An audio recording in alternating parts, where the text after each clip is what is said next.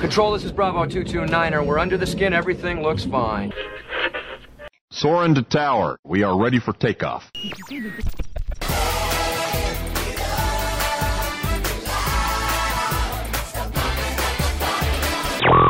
Mama, don't whoop little Buford. I think you should shoot him instead. Ladies and gentlemen, direct from a record-breaking 2 million years at the bottom of the evolutionary ladder, let's hear it for... WDW Radio, your information station. Hello, everybody, and welcome to the WDW Radio Show, your Walt Disney World information station. I am your host, Lou Mangello, and this is show number 343 for the week of November 24th, 2013. I'm here to help you have the best possible Disney vacation experience and bring you a little bit of Disney magic wherever you are with this podcast, my new Disney in a Minute videos, blog, live broadcasts, special events, my Walt Disney World trivia books, audio tours, and more. You can find it all over at WDWRadio.com.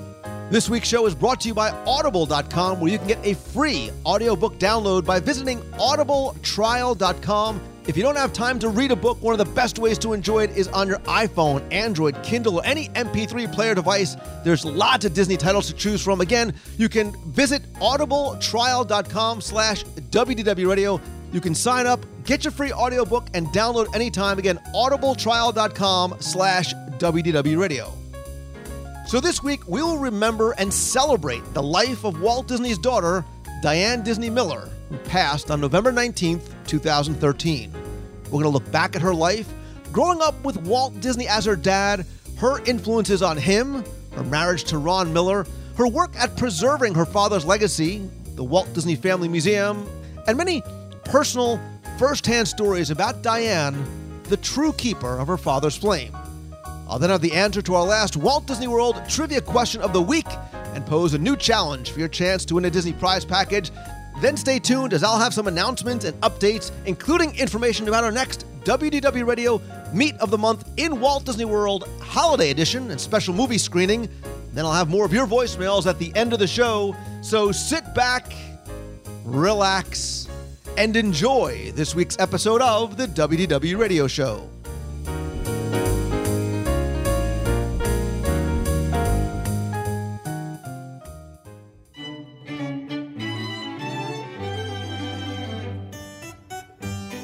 On November 19th, 2013, just a day after the Disney community celebrated the birthday of Walt's most famous son, Mickey Mouse, they also, unfortunately, had to mourn the loss of Walt's first daughter with the passing of Diane Disney Miller. And today on the show, I'm joined by Jim Korkis as we remember Diane and maybe share some stories about her personal life growing up as the daughter of Walt Disney, as well as what she did later on in life, really preserving feverishly the legacy of her father, the man, not her father, the corporate symbol. So I want to welcome back Jim Korkis. He is the author of The Vault of Walt, Volume 1 and Volume 2, and a brand new book, which we'll talk about at a later time, called The Book of Mouse, a celebration of, appropriately enough, after his birthday, Walt Disney's Mickey Mouse. Jim, welcome back. Lou, always a pleasure. We're over here at the Polynesian, where Lou just treated me to breakfast at the Kona Cafe. However, the real treat was as we were eating, half a dozen people came over and recognized Lou's voice and came up and congratulated him. I don't know how Lou ever gets a chance to eat anything at all for that. Well, how about the people that come up to you and said, Jim, I hear your voice all the time, but I never realized how devastatingly handsome you are. Which, of course, never happens at all. And if we're going to be totally honest, at breakfast this morning, I'm sort of an afterthought. They can't take their eyes off of Lou, and Lou is very gracious and go, oh, and by the way, there's Jim Korkis, and they look over and they go, oh, hi, Jim, yes, it's great to meet you. And then they're back to Lou and talking about how great it was he was in Spider-Man 500. So that's a real treat, and it's a wonderful day out here today. We're outside of the Poly now, and all of the Disney resorts are just beautiful, but this is a special treat. And it's also a special treat to talk about Diane Disney Miller, who I knew and who was very supportive of my writing and my work. And I will tell you that when I first heard the news, it was very similar to what several animators told me when they heard the news about Walt Disney. It was like somebody hit you in the chest and all the air left out of your body, because it just seemed unbelievable. It really did seem like Diane was going to live forever. She was physically fit. When I was speaking over at the Disney Family Museum, I was just astounded. I saw her bound up 2 steps at a time up the stairway, with no effort whatsoever, and her mind was razor sharp, and she was so excited about so many projects that she was working on and planning, and I think the true loss of Diane really won't come to light for several months now, maybe a year, when we start to see things happening or not happening at the Disney Family Museum and Disney research and all of that. But I think the thing is, when we all sort of heard of her passing, it was a shock to everyone because she wasn't sick. She wasn't sick. This is not something, like you said, sort of analogous to Walt. This sort of came out of left field. We come to find later on that she did suffer a fall in September, and this was as a result of complications to that. So it very much was a surprise to people. But I will tell you, from a Disney community perspective, it was amazing to see the instant response from people on the social networks and Twitter and Facebook, this outpouring of concern and love and support for someone who a lot of people really never got to meet personally, but they understood very quickly her importance to not just the company and the brand, but really the family. And I will tell you personally, and the people who are listening as well too, that Diane absolutely, sincerely loved it when people came up and told her thank you, or how much her father had meant to them and all of that. And she was always gracious. She was always focused directly on the person when a person would say that, and she was just a very classy lady. And so what we're going to try and do on this podcast is not mourn her passing, which again was this surprise from I'll say it, a stupid accident. People didn't even realize she was in the hospital, and the complications were quite severe. But those of us who knew always hoped that she was going to pull out of this. But we need to celebrate who she was and how much she has contributed. But yes, and I think I think a lot of people, and I think this is important too, because I think a lot of people know the name, but they don't really know who she was. They know that she was one of Walt's 2 daughters. They may not know she was the only biological daughter. Her younger sister Sharon was adopted. And so I think you're right. I think it's important that we, talk about her not just as Walt's daughter, but because of what she did later on in life too. Well, and it's interesting you bring that up, because she really was a miracle baby. Walt had wanted and he told people this, he wanted 10 kids. He wanted a huge family. Now, Lillian, his wife, had come from a huge family, so she wasn't as excited about having another huge family. But anyway, what happened is they had tried for many years to have a child, and Lillian had 2 miscarriages, which of course had devastated both Lillian and Walt. And so on this pregnancy, it was a healthy pregnancy, although they did things like, make sure Lillian doesn't leave the house and that type of thing. And on December 18th, 1933, Walt was at the Disney studio for a luncheon where Parents Magazine was giving him an award for distinguished service to children. And he was constantly getting these. He got an award from 17 magazine at one point. So anyway, the woman from the magazine had made this elaborate presentation and Walt Disney's many accomplishments, and had given him the award. And just as she was giving him the award, a note had been brought in, and somebody rushed up to Walt and whispered in his ear, and he grabbed his hat and just mumbled "thank you," and then ran out. And it was up to the speaker to inform the rest of the audience that Walt had just been informed that his wife had gone into labor at Good Samaritan Hospital, and they should all, raise their glasses in honor of his new baby that was coming, Diane Marie Disney. And so everybody, eagerly did that. Interestingly enough, the next day in the Los Angeles Times, they had the headline, Mickey Mouse has a daughter. So Walt rushed to the hospital. Lillian said that as she was being put under anesthesia there, the last thing she heard was Walt's cough. And so Diane Marie Disney, bouncing baby girl, Walt was just ecstatic. Of course, he wanted a boy, but he figured, boys would be coming too. He was happy with Diane.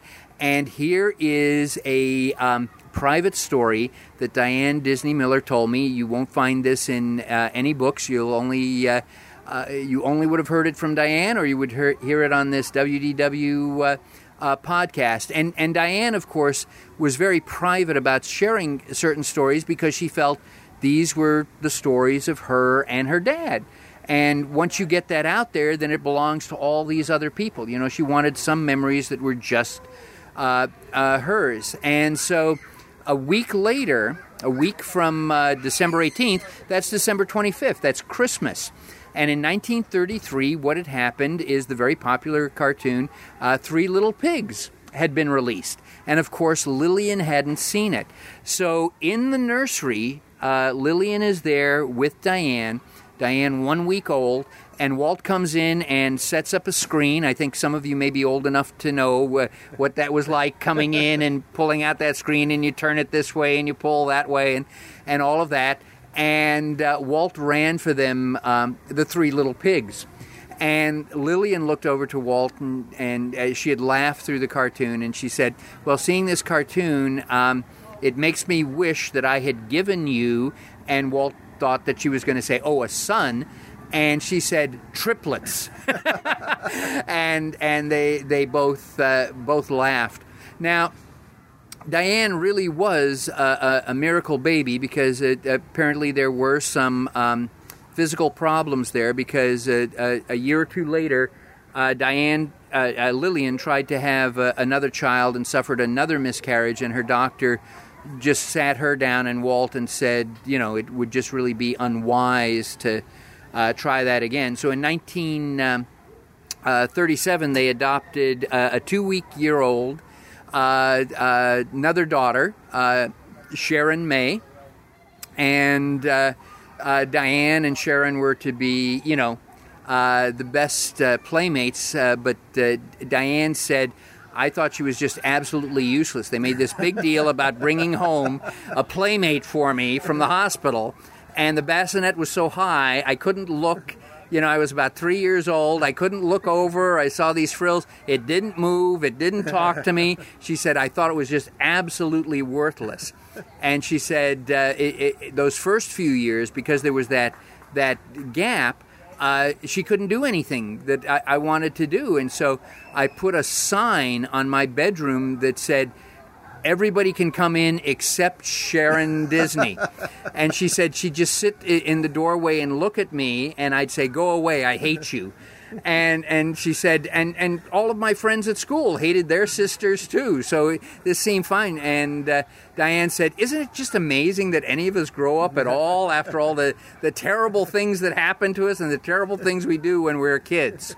And how brothers and sisters actually get along with each other after all the torture that we put each other through. So, and obviously, as they grow up, this is when we start to hear about Diane and Sharon's influence in a lot of what we look. Because of where we are today, we can think about. We know the stories about Walt on Daddy's Day and how important his kids were to him. As busy as he was running this company and trying to do all it was, Saturday was Daddy's Day. That was the day he took his daughters out, and we've heard the legendary stories of taking them to Griffith Park and sitting on the bench and watching them on the carousel. But it's important to sort of recognize that what we enjoy today is because of that. And, we talk all the time about lessons that we learn from Walt Disney and things that he taught us about, business and entrepreneurship and this sort of never die spirit. But I think one of Walt's most important quotes is, a man should never put anything ahead of his family. And he really was a family man first and foremost. I think people kind of forget that and what an influence his kids had on his life and his business too. Absolutely true. And in fact, he tried to keep his family life separate from the studio life. Now, some of that was the result that around this same time was the Lindbergh baby kidnapping. And so a lot of celebrities were very concerned about that and added bars to the windows of their house and all of that. But Walt kept his daughters out of the spotlight because he wanted them to have, as normal a life as they could possibly have. So is it true that he actually, he drove his girls to school? He drove his daughters to school every day. And in fact, Diane shared a very funny story with me when she was in elementary school. This little girl, one of her classmates, came up and said, if I give you a nickel, can I look at your dad when he drops you off tomorrow? And Diane said she was just infuriated. It was her dad. Why would anybody want to look at her dad and all that? So the next day she purposely made Walt park a block away from school just so this little girl wouldn't peek out from a tree looking at Walt. And you wonder when that started to happen, at what age she starts to recognize sort of who her father really is. Well, in elementary school, of course, there's that very famous story, and Walt loved telling it too, is that at night he'd be sitting in this big chair with his brown battered briefcase next to him, and he'd have scripts in his lap, and he'd be going over that. And he said, Diane came in and gave me that dirty Disney look, and which Walt gave to employees, and he wasn't used to having it given to him. And she says, give me your autograph. And he says, well, why do you want my autograph? And she says, well, this girl at school asked if you were Walt Disney, and she wanted your autograph. And are you Walt Disney? And Walt laughed and said she didn't even know what an autograph was. Diane told me she was really infuriated. She had as much a temper as her dad did. It would explode like a volcano, and then it would dissipate. And she said, I just yelled at him, "You never told me you were Walt Disney." And that was it. So in elementary school, they got a little brief taste. But, Walt could have really have leveraged them. Imagine having pictures of your daughters hugging a Mickey Mouse doll or dressed up as a Disney cartoon character for Halloween or whatever. You get no pictures of Diane and Sharon until much, much later, other than just, home movies and the home pictures that were taken. And Walt was a devoted father. Not only did he drive them to school every day, he'd drive them to Sunday school and then pick them up after Sunday school. And Diane said Sunday was the best day because Daddy was home all day. And he taught them how to swim. Walt didn't know how to swim, but he taught them how to dog paddle. He'd be in the pool, and they'd jump into his arms, and he'd teach them he taught them how to ride horses and things like this. And Did he teach them how to drive, like when they were like 12? Right? Yeah, 12 years old, taught them how to drive a car. He had taught them how to ride bicycles in the studio parking lot. And taught them how to drive cars when they were 12 years old in the studio, and they hit things and all that. And Diane said, oh, yeah, it was great. We'd follow him around and we'd get ice cream out of the ice cream machine. And then she and Sharon would run into one of the empty sound stages and do a shouting contest because there was an echo and all of this going on. And so Walt never talked to them about, the studio or the cartoons or, gee, I'm strapped for cash and all of that. She told me, Walt, of course, had told a story when Snow White came out where people were criticizing that the old witch, the old hag, was just too scary for kids. And he says, oh, no, my kids, just love the witch. And I asked Diane about that, and she said, well, yes and no. She said, the first time I saw Snow White, it was at the studio. And she said, as soon as the old witch came on, I started screaming and crying, and before I knew it, I was outside standing. And Daddy was there saying it was all right. And she said, but one of the games that Walt would play with her and Sharon was the old witch. And he'd go, the old witch is coming. And they'd yell and scream and run around the house and try to hide in corners. Here comes the old witch. And she said, oh, we just love that game. We just love that game. We just laugh so much. And so she also said, we were treated like normal kids. Obviously Dad had the money to get us anything we wanted, pretty much. One time I wanted a piano, and we didn't get it because he felt that we shouldn't get everything that we asked for, and that some of the things that we did want, we needed to wait for to see if that was really something we needed to have. So Walt, just a magnificent father, and hearing Diane, and what a shame that people now won't be able to hear this from Diane herself. Hearing Diane tell these stories, you just see her become a child again and just lighting up. That it was just, she told me, Sharon and I decided that when we grew up we were going to marry Daddy. And then we discovered horses and decided we were going to marry a horse. And then we discovered boys. And she says, I think Daddy was very upset about that by then. So, wonderful, wonderful stories. Now, Lou, you met Diane briefly, didn't you? I did. I was fortunate enough to meet her on two occasions, again, very briefly, normally sort of in crowded environments. And the last time I met her was when we did our group trip out to the Family Museum. Just this past April, we happened to be there while something else was going on. And I saw Diane and Ron, and a number of the other family members and children there. And it was one of those things that... it's one of those opportunities that you sort of feel that you need to go over and say hello or introduce yourself or say thank you, whatever it was. And I was really surprised, Jim, again, the second time, how accessible, how welcoming, how friendly she was. She didn't feel as though you were making you feel like you were bothering her at all, despite everything else that was going on around you. She was laser focused on you as if you were the only person in the room. She was very friendly. She greeted you with a smile, sort of a very warm handshake. And, you said before, there was a certain class, a certain elegance and refinement to her, so that very old-school style that you were seeing. It really impressed me, and it really sort of, it struck me there was no celebrity to her at all. It wasn't, hey, I'm Walt Disney's child, but it was nice to be able to go and say, thank you for what you did with this museum. I mean, we talked about sort of my gratitude for her preserving her father, the man, her dad's legacy like that. And I was very, very, very impressed just by her personally.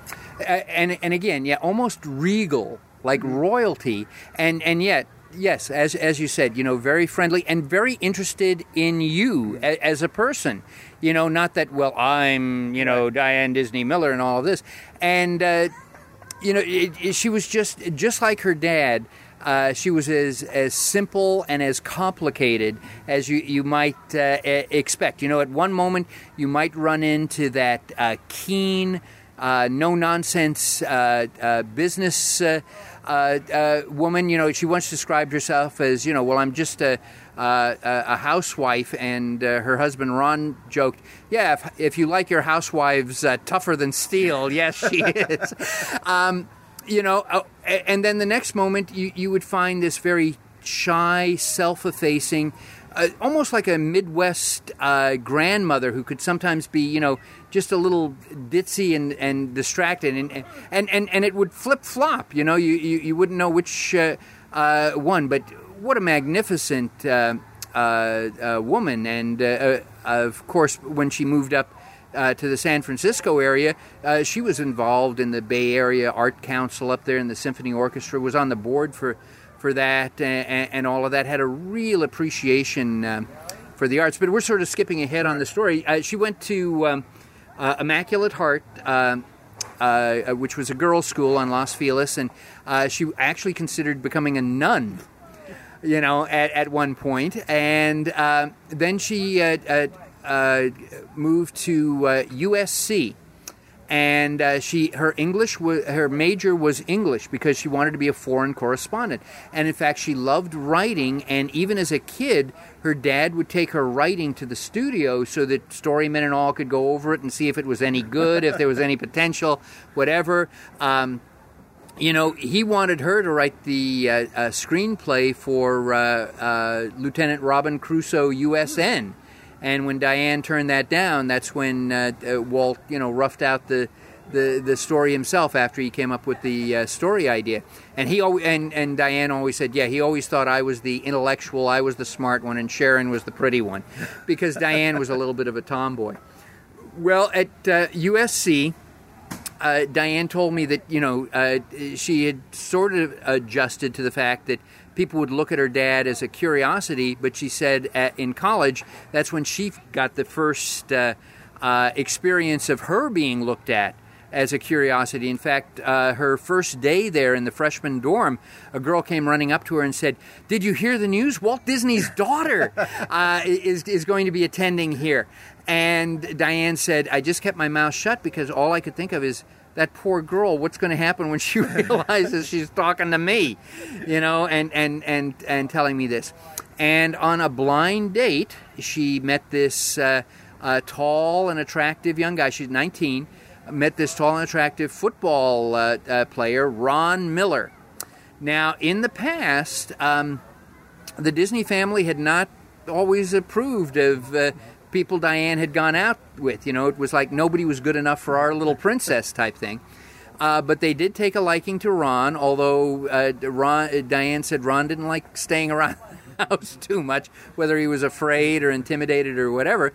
And she said, one day I was there waiting for Ron to come pick me up, and Mom and Dad came in and said, we really like Ron, and we think you're old enough so that if you ever decide you want to get married, we think you could, and we think Ron is a good catch. And she said, I almost dropped over dead. My dad had given me lectures that he didn't want us to be married until we were at least 30 because you don't understand anything until you... And here I am, 19 years old, and they're saying, well, Ron might be... And so I told Ron, and Ron flipped as well. And there was this look on his face like he was trapped and didn't know what to do. We had talked about marriage because, we'd been going out and we couldn't see ourselves seeing anybody else. And she said a couple of days later, Ron came over for dinner, and my dad and my mom came in and said, well, we understand you're thinking about getting married. And so Walt wanted to throw this huge wedding and all that, but Diane had been raised that, it's your private life. It's nobody else's business, and so she wanted a small wedding up in Santa Barbara with just a few close friends and family. Sharon was her maid of honor and the only attendant she had, and Ron's brother was his best man. And she also got a taste of it because in L.A. they went to get the marriage license, and suddenly there were 4 or 5 photographers who would just, I guess, hang out in the courthouse to see if any famous name comes out. So they got married in a small ceremony up in Santa Barbara, and Episcopalian church up there. And as part of that ceremony, the minister says, who gives away, this woman? And the father says, her mother and I, do. And she says, before it got to that point, she was hearing this sobbing, and she turns, and there's tears running down Walt's face, and he can barely say these words. And she says, I reached out and I grabbed his hand and gave it a little squeeze, and we just looked at each other, and we went on with the ceremony. And she said by the time of the reception, he was his old gay funny self. He was laughing and the life of the party and all of that. And she says, this was 1953 they got married, and Ron was on the verge of being drafted. In fact, 5 months later went into the military, and so Walt did everything he could to help the newlyweds. Illegally, he loaned them the studio car because they couldn't afford a car. So the car they drove around to pick up groceries was the studio car. She says, I don't know whether we should be telling people that. That's illegal now. And he designed their first house and then used the architects at the Disney studio to help, refine some of those things. But he's the one, and she says he knew everything about space. And she said, I'd come over and he'd pull out his wallet and pull out $10, and he says, you probably need this. And I said, no, Dad, no. And he says, look, this is the only way I can give you something without the government taking part of it, do this. And when Ron came back from they had their first child, Christopher, and Walt was sort of disappointed it wasn't called Walter. And then Diane had a couple of girls after that, but eventually there was a Walter Elias Disney Miller. And so Walt finally got, and he says, and you put the Elias in there too. He finally got that, but he loved his grandchildren. And Diane said, I knew he always wanted a big family, and so this was one of the ways I could pay him back, was by giving him all these grandchildren for him to enjoy. And then when Ron came back from the military, he was continued to play at USC because she was 19. Ron was just barely 20 when they got married, he was going to be a professional football player. And Walt saw one of those games where Ron got sacked. And he says, no, he's working at the studio. I'm not having my son-in-law out there getting hit by all of this stuff. And so, Diane led, a nice, quiet life. With the passing of her dad in '66, she actually took his place on the board of directors of the Disney studio. A lot of people don't realize that. And, of course... Ron was promoted to president, and then in '78, I believe, he became CEO of the Disney company as well, to keep that Disney legacy alive. And we can do a whole another podcast on Ron, because he made so many contributions to the Disney company. It's because of him there was the Disney Channel, there was the Touchstone brand, and Splash as a movie. Condor Man, yes. The Black Hole. Right. But he did make some significant. In fact, Disney's first foray into Broadway was under Ron, and Ron brought in Tim Burton. Well, we'll go on with that, but he got shoved out in '84. Diane was quite content to live this, quiet life and of philanthropy. Contributing and supporting so many organizations, but again, doing it quietly. And so you don't have any quotes from Diane about, new Disney films coming out or Mickey Mouse. She was not really involved with the company at all. She was doing her own thing. Absolutely. In fact, when I first met her and started to talk to her, she said, well, I love the stories that you write because I only knew Dad at home. I didn't know Dad at work. So when you're sharing some of these stories, it's giving me, it fills in some of the jigsaw puzzle pieces, some of the things that are missing. And so in '76, along with Lillian, Diane and Ron bought some land up in Napa Valley in San Francisco. And then by 1980, they opened this Silverado winery because they found that, the fruit they were producing and all this were producing some pretty nice wines for other people. They might as well just do this themselves. And so more or less moved up to San Francisco because Diane was fed up with the Disney studio and how it was being run and all of that, and that her husband had been pushed out, unceremoniously and then blamed for everything that was wrong and not given credit for anything that was right, and was going to spend the time up there. And again, she got involved with organizations up there in the Bay Area and all of that. It wasn't until 1997, and that's when Lillian passed away. Lillian had donated $50 million to the building of the Walt Disney Concert Hall in Los Angeles, because the family wanted Walt's wealth to be used for something that would benefit the community, benefit the arts, all of that. But when Lillian passed away, the committee decided that no, they weren't going to go with Frank Gehry, that his company was inexperienced and all of that. At that particular point, Diane stepped in and withheld the rest of the money and said, this is what we agreed on, is he is going to do this, and I support his design and the whole bit, and that's all there is to it. And so Gehry was brought back, and actually the board was very gracious. Once the hall opened in 2004, they said, no, Diane was absolutely right. Whatever misgivings we had were completely wrong. This was it. And around that same time is some books are coming out, in particular Mark Elliott's The Dark Prince of Hollywood. Terrible book, terrible for lots of reasons. We can do a whole podcast on that, where I can go through not only the errors in that book, but why Elliott went to writing that in the first place. And Diane saw that the Disney company was not stepping up to the bat and saying, well, these things are wrong. And now Diane never complained if people said something bad about her dad.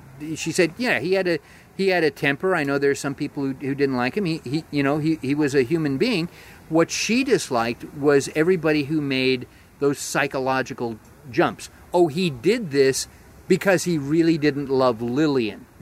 Right. He didn't take Lillian to this because he really didn't love Lillian. No, it was because Lillian didn't want to go to that event. And so that was her complaint with the Neil Gabler book that's out there too, is that Gabler doesn't just write the facts, and there's some really great facts in there, is he makes some psychological assumptions, and they're completely off the bat. He never met Walt, obviously. No, absolutely not.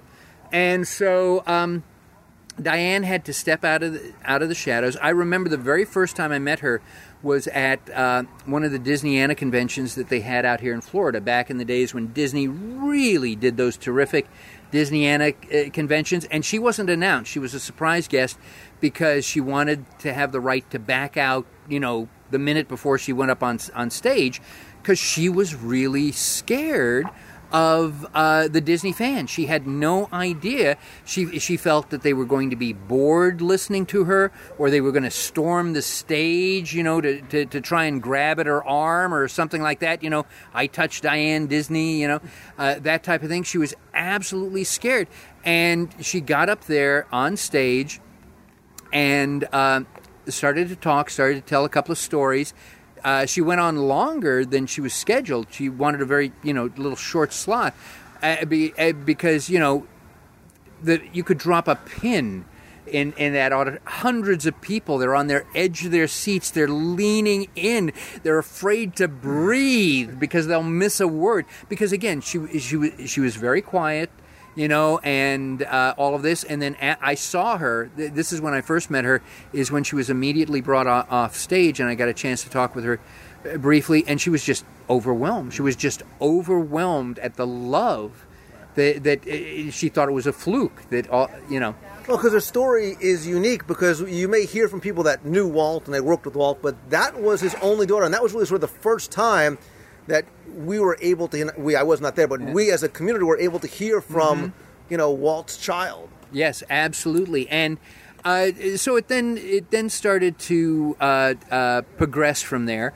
And especially when the Walt Disney Concert Hall opened to such success in 2004, that's when she started to think about, I'm going to do something more public, I'm going to be the public face. That's why she showed up in 2005 for the 50th of Disneyland. she gave permission. She had written. Well, she hadn't.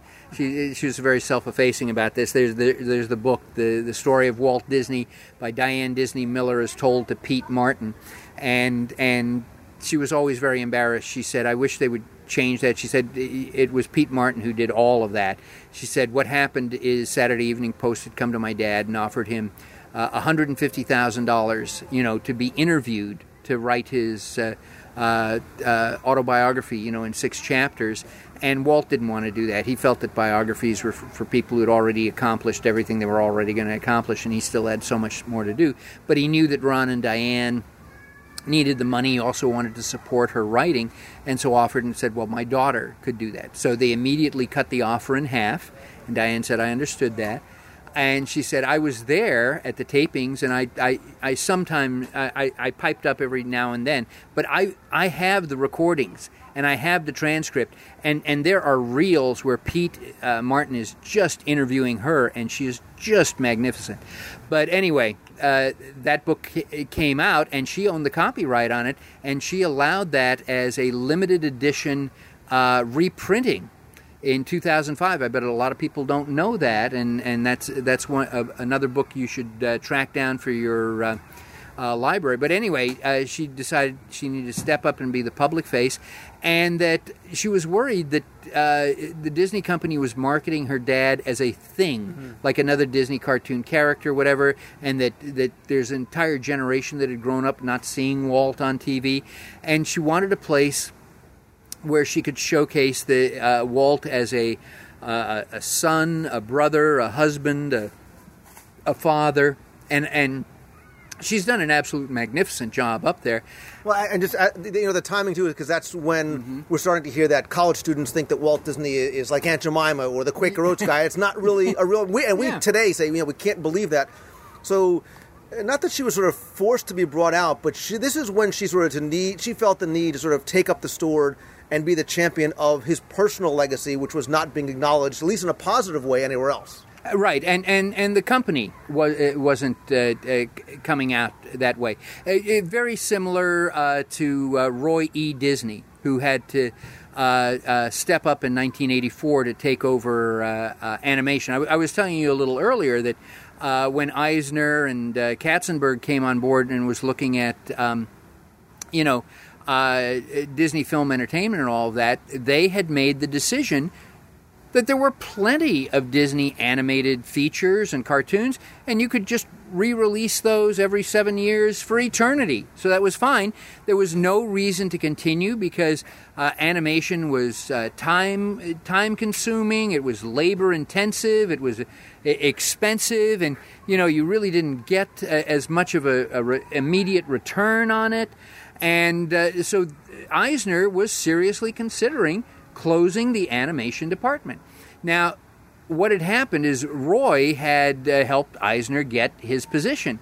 And so Eisner knew that Roy had a marker that he was going to call in.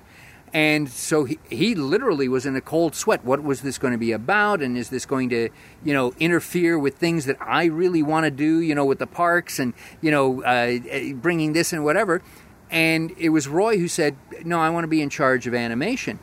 And Eisner let out this sigh of relief because he could see that animation was just going downhill. And so he figured, you know what?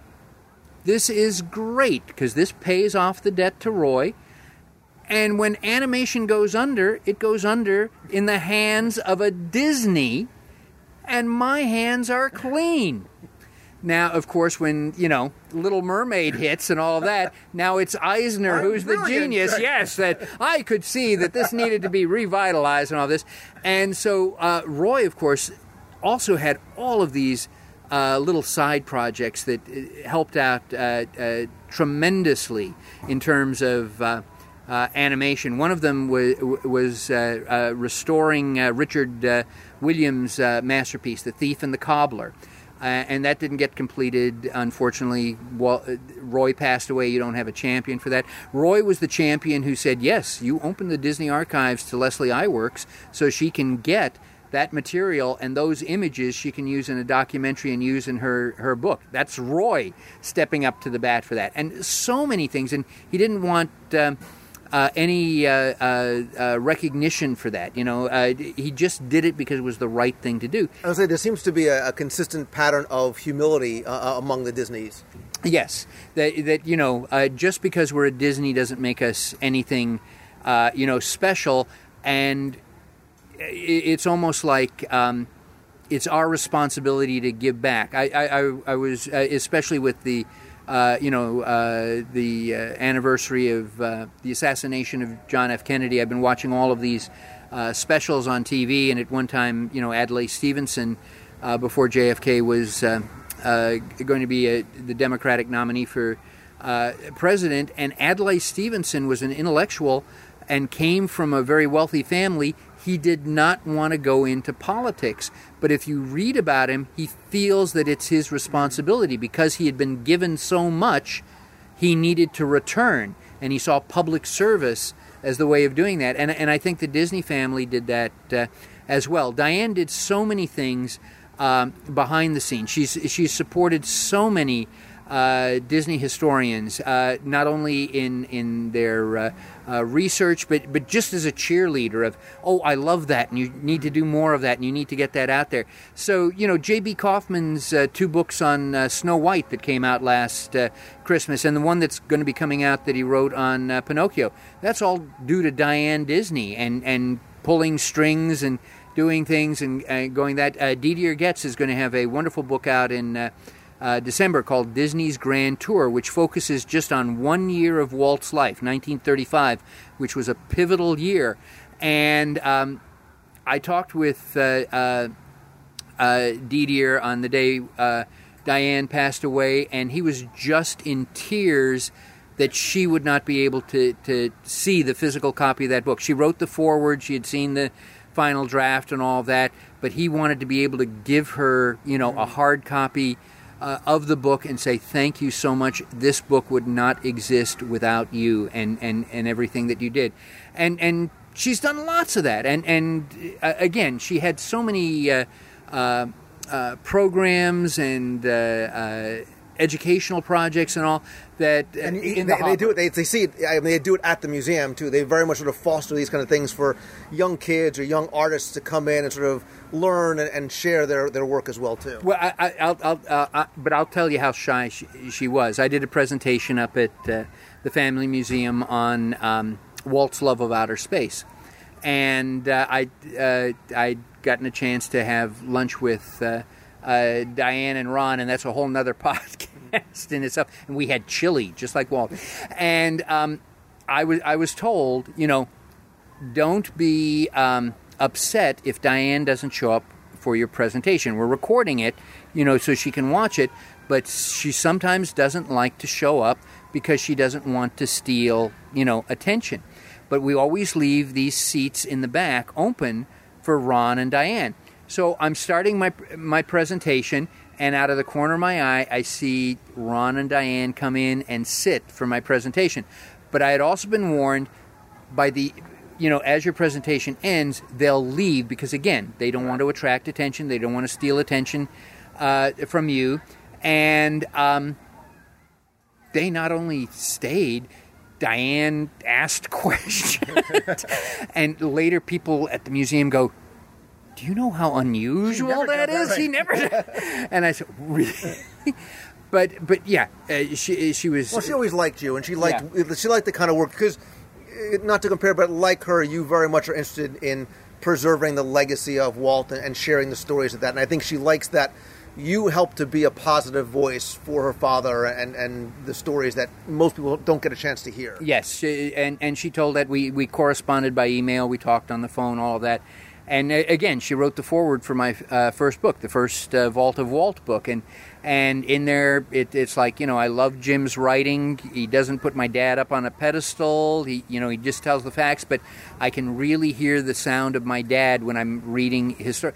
And I'm sitting there going, okay, take me now. It's never going to get better than this. Right. There's no higher compliment you could be paid than hearing that from Walt's daughter. And again, I just had, and still have, such great affection and respect for her. She's just an incredible woman, and again, that's why it makes it so frustrating, so sad that, the simplest of things can take somebody from you in a moment.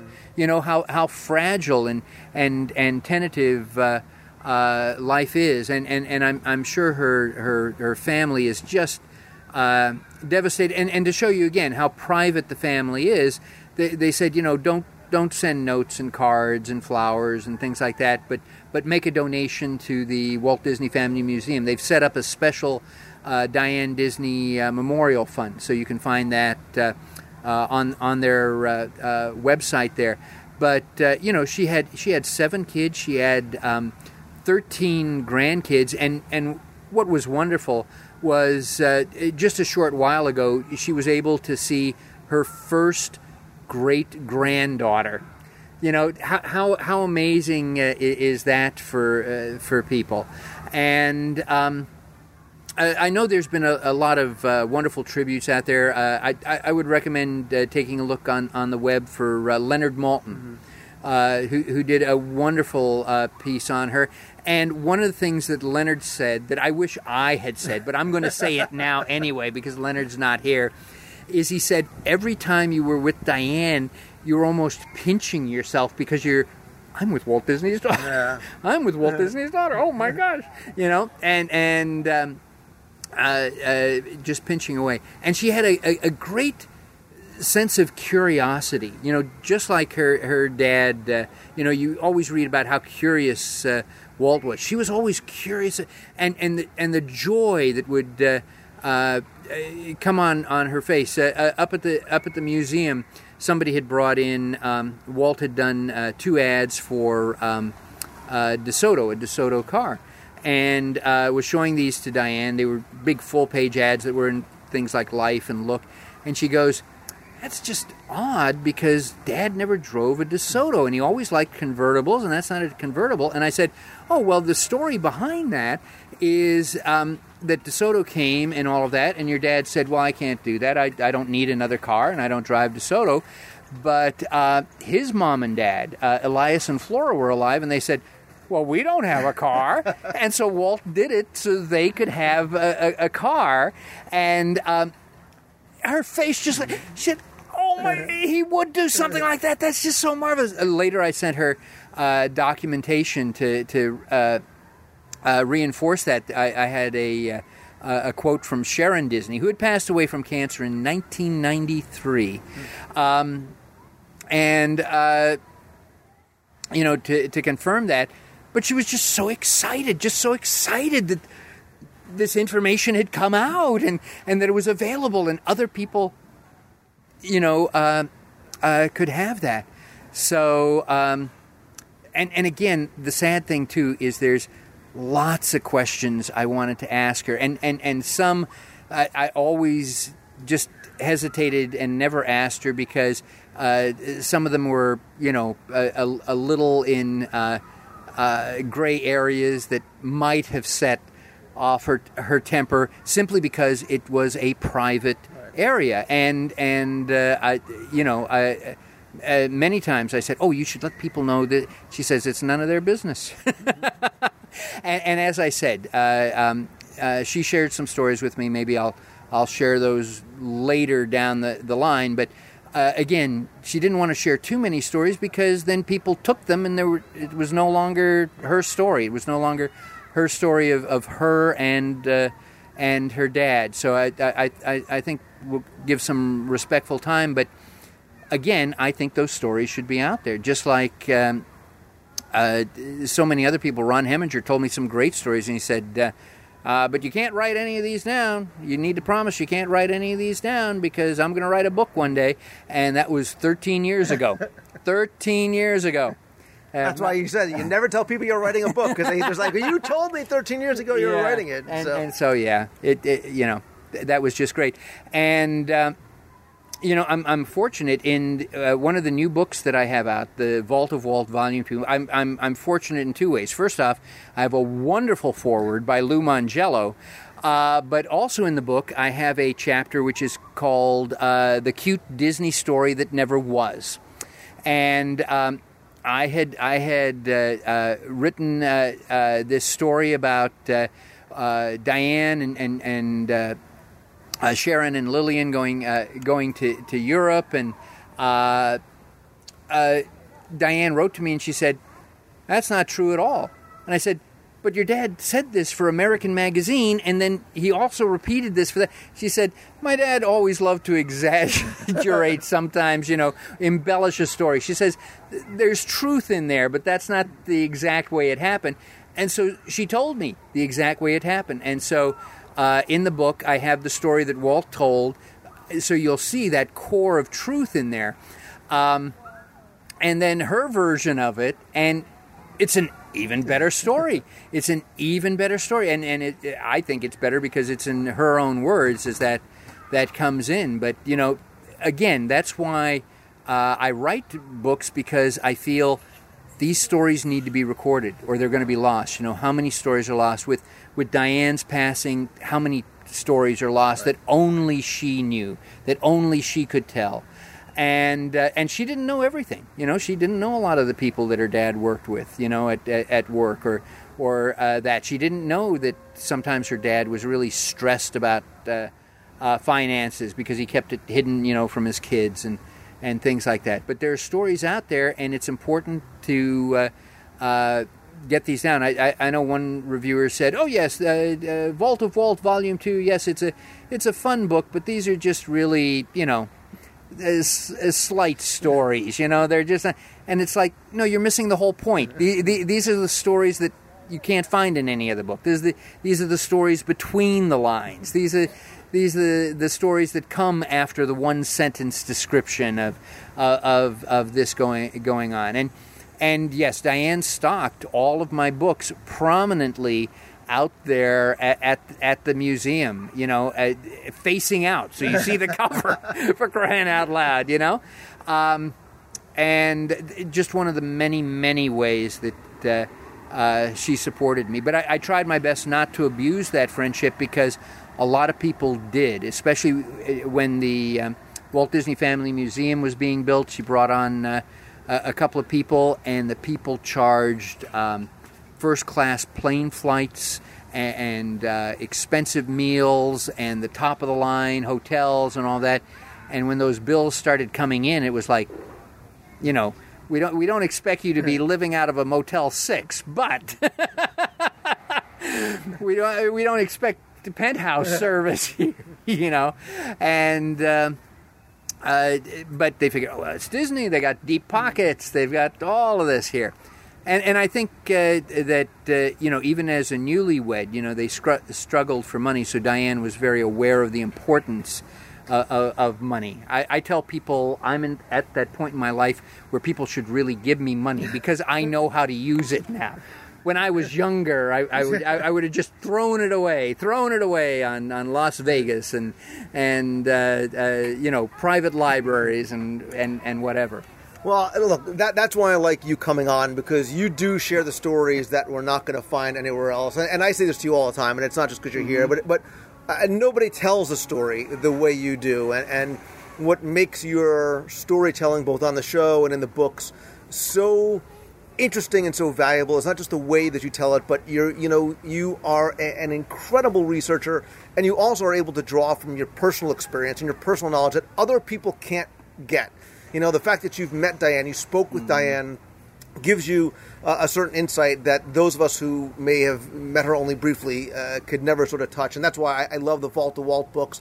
I have to have you come back on, not just to talk more about Vault of Walt, but certainly the Book of Mouse as well, too, because nobody saw this book coming, and you're showing me a galley copy today, and I'm fascinated by not just how you have the book laid out, but the information that's in there, all about, Walt's one and only favorite son, I guess. But again, this was a very nice and hopefully interesting tribute and celebration of Walt's daughter that maybe we didn't know beforehand. And I think you're right. I think you said something early on about we will not get a firm understanding of her legacy and her value and more of these stories until months or years go by. But I am very grateful to you for coming on now to sort of introduce us on a much more personal level to Sharon, the person, not just Sharon, Walt's daughter. Yes, and I think in the comments section, this is a perfect place for those listeners who did meet her at, the Family Museum or even worked up at the Family Museum, whatever. I'll bet that you have stories much similar to the ones that we share about how gracious and elegant she was, and if she smiled, your heart smiled as well. And as Lou said, for years I've been working on a one-source resource book for Mickey Mouse, complete filmography of movie and TV, Mickey in the Parks, 10 pages of quotes by Walt on Mickey Mouse, and all sorts of little Mickey Mouse fun facts that on Christmas 1937, Adolf Hitler got a Christmas gift from Joseph Goebbels of 18 Mickey Mouse cartoons because Hitler loved watching them in his private screening room. So go to themeparkpress.com and you'll find more out about these books. You can see some samples of those if you don't want to go immediately to Amazon. Lou, always a delight to talk to you. We've got to do this more often, and I appreciate you buying me breakfast. And for those of you who've seen the new and improved and slender Lou, he was on his best behavior. His mouth watered for macadamia pineapple pancakes and Tonga toast, but he had a egg white omelet and fruit.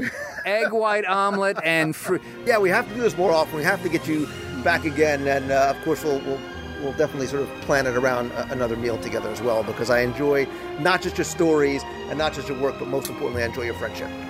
And it right back at you, buddy. And I'm sure 20 years from now people are going to be asking me, well, what are the Lou Mongello stories that... Oh, you can't tell those. Well, when he was interviewing me on the podcast, he was always, checking his texts, and he was picking his teeth, and he was playing with squirrels running around.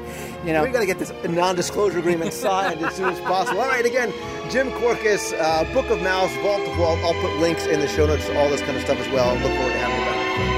Thank you again.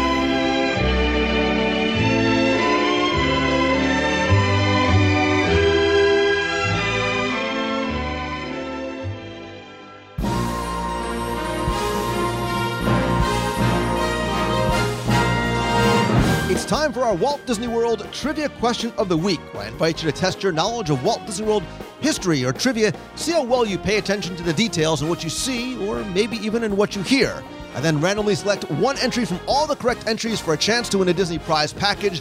Before we get to this week's question, let's go back, review last week's, and select our winner. So last time I was talking about the Brad Bird film Tomorrowland, which was actually shooting in Walt Disney World's Tomorrowland when I was recording the show. So your question was about one of my favorite attractions, the classic Walt Disney's Carousel of Progress. And your question was this: tell me the names of the parents in the Carousel of Progress. Well, again, hundreds of you either Googled very well or loved the show and really pay attention because you knew that the parents' names are John and Sarah. And if you paid close attention, you learned Sarah's name while she's making the costumes for the 4th of July parade. So again, I took all the correct entries, randomly selected one, and the winner of the audio tours, luggage tag, button, and signed copy of my Walt Disney World Trivia Book Volume 2 is Mary Bella. So Mary, congratulations. Send me your address. I'll get your prize package out to you right away. If you didn't win last week, that's okay, because here's your next chance in this week's Walt Disney World Trivia Challenge. So on this week's show, hopefully we all learned a little bit more about Diane Disney Miller and that she had a sister, Sharon. But do you know the name of Walt's siblings? That's your question for this week. Tell me the names of all of Walt Disney's siblings. I'll give you a hint and a head start. One was named Roy. You have until Sunday, December 1st at 11:59 p.m. Again, you'll be playing for all the audio tours, a luggage tag, button, and a signed copy of my Walt Disney World Trivia Book Volume 2. Hey, listen, if you're looking for a holiday gift for somebody, here you go if you have one for yourself. So you have until Sunday, December 1st, 11:59 p.m. to send your answers to contest at WDWRadio.com. Good luck and have fun.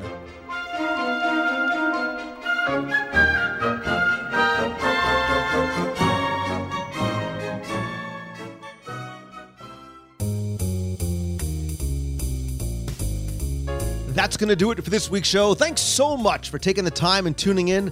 In the spirit of Thanksgiving, I really want to take a minute to thank you from the bottom of my heart for tuning in every week and for the friendship and support you have given me throughout this year and for so long. Don't forget that in addition to the podcast, which you can subscribe to over on iTunes, be sure and visit the website at WDWradio.com. There, you can check our multiple daily blog posts from lots of great contributors. There's also our fun, free, family-friendly discussion forums. You can sign up for our free email newsletter with lots of exclusive content, contests, offers, and much more. You can download the free WDW Radio app. You can check out my new videos, subscribe to the YouTube channel, and lots more. Again, everything is over at WDWradio.com. You can also shop for my Walt Disney World trivia books and audio tours there as well. You know I love hearing from you, so if you have a question you want answered on the air, you can email me at lou@WDWRadio. You can also call the voicemail at 407-900-9391. You can follow me on Twitter. I'm at Lou Mongello. And come like our Facebook page at facebook.com/WDWRadio. But as much as I love hearing from you online, nothing beats a handshake and a hug. And our final meet of the month in Walt Disney World is going to be Sunday, December 22nd in downtown Disney, and it's going to be a little something special because this is going to be our special holiday edition. We're going to start off at 9 a.m. at downtown Disney's Earl of Sandwich, where you can come in your favorite ugly Christmas sweater if you want, enjoy some breakfast, and then we're going to head on over to the first scheduled showing of Saving Mr. Banks over at the Downtown Disney AMC Theater. More information, times, and location can be found on the events page both at WDWRadio.com and at Facebook.com/WDWRadio.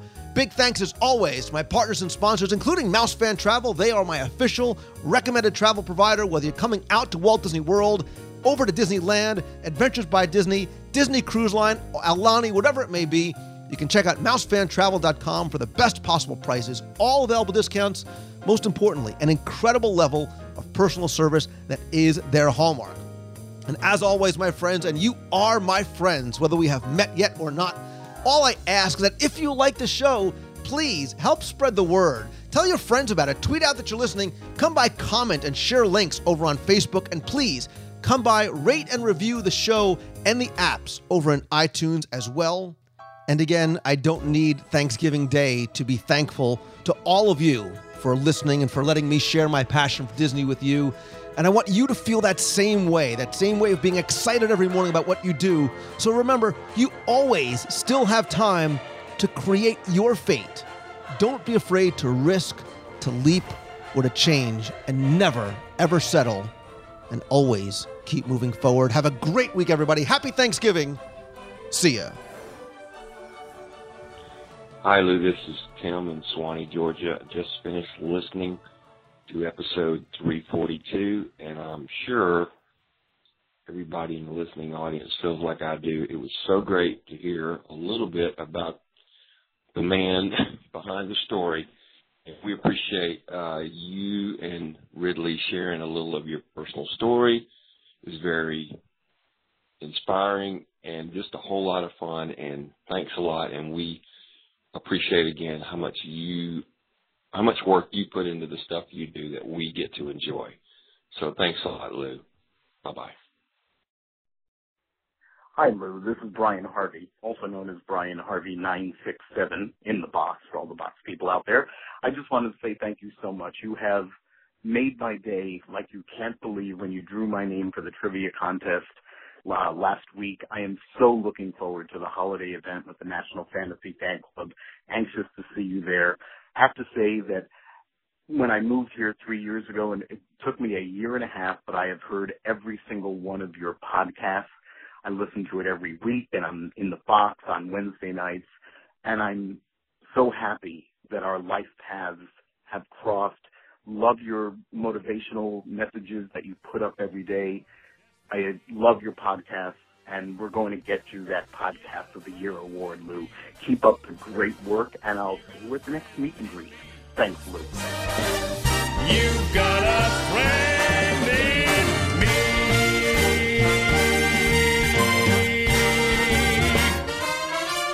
Yeah.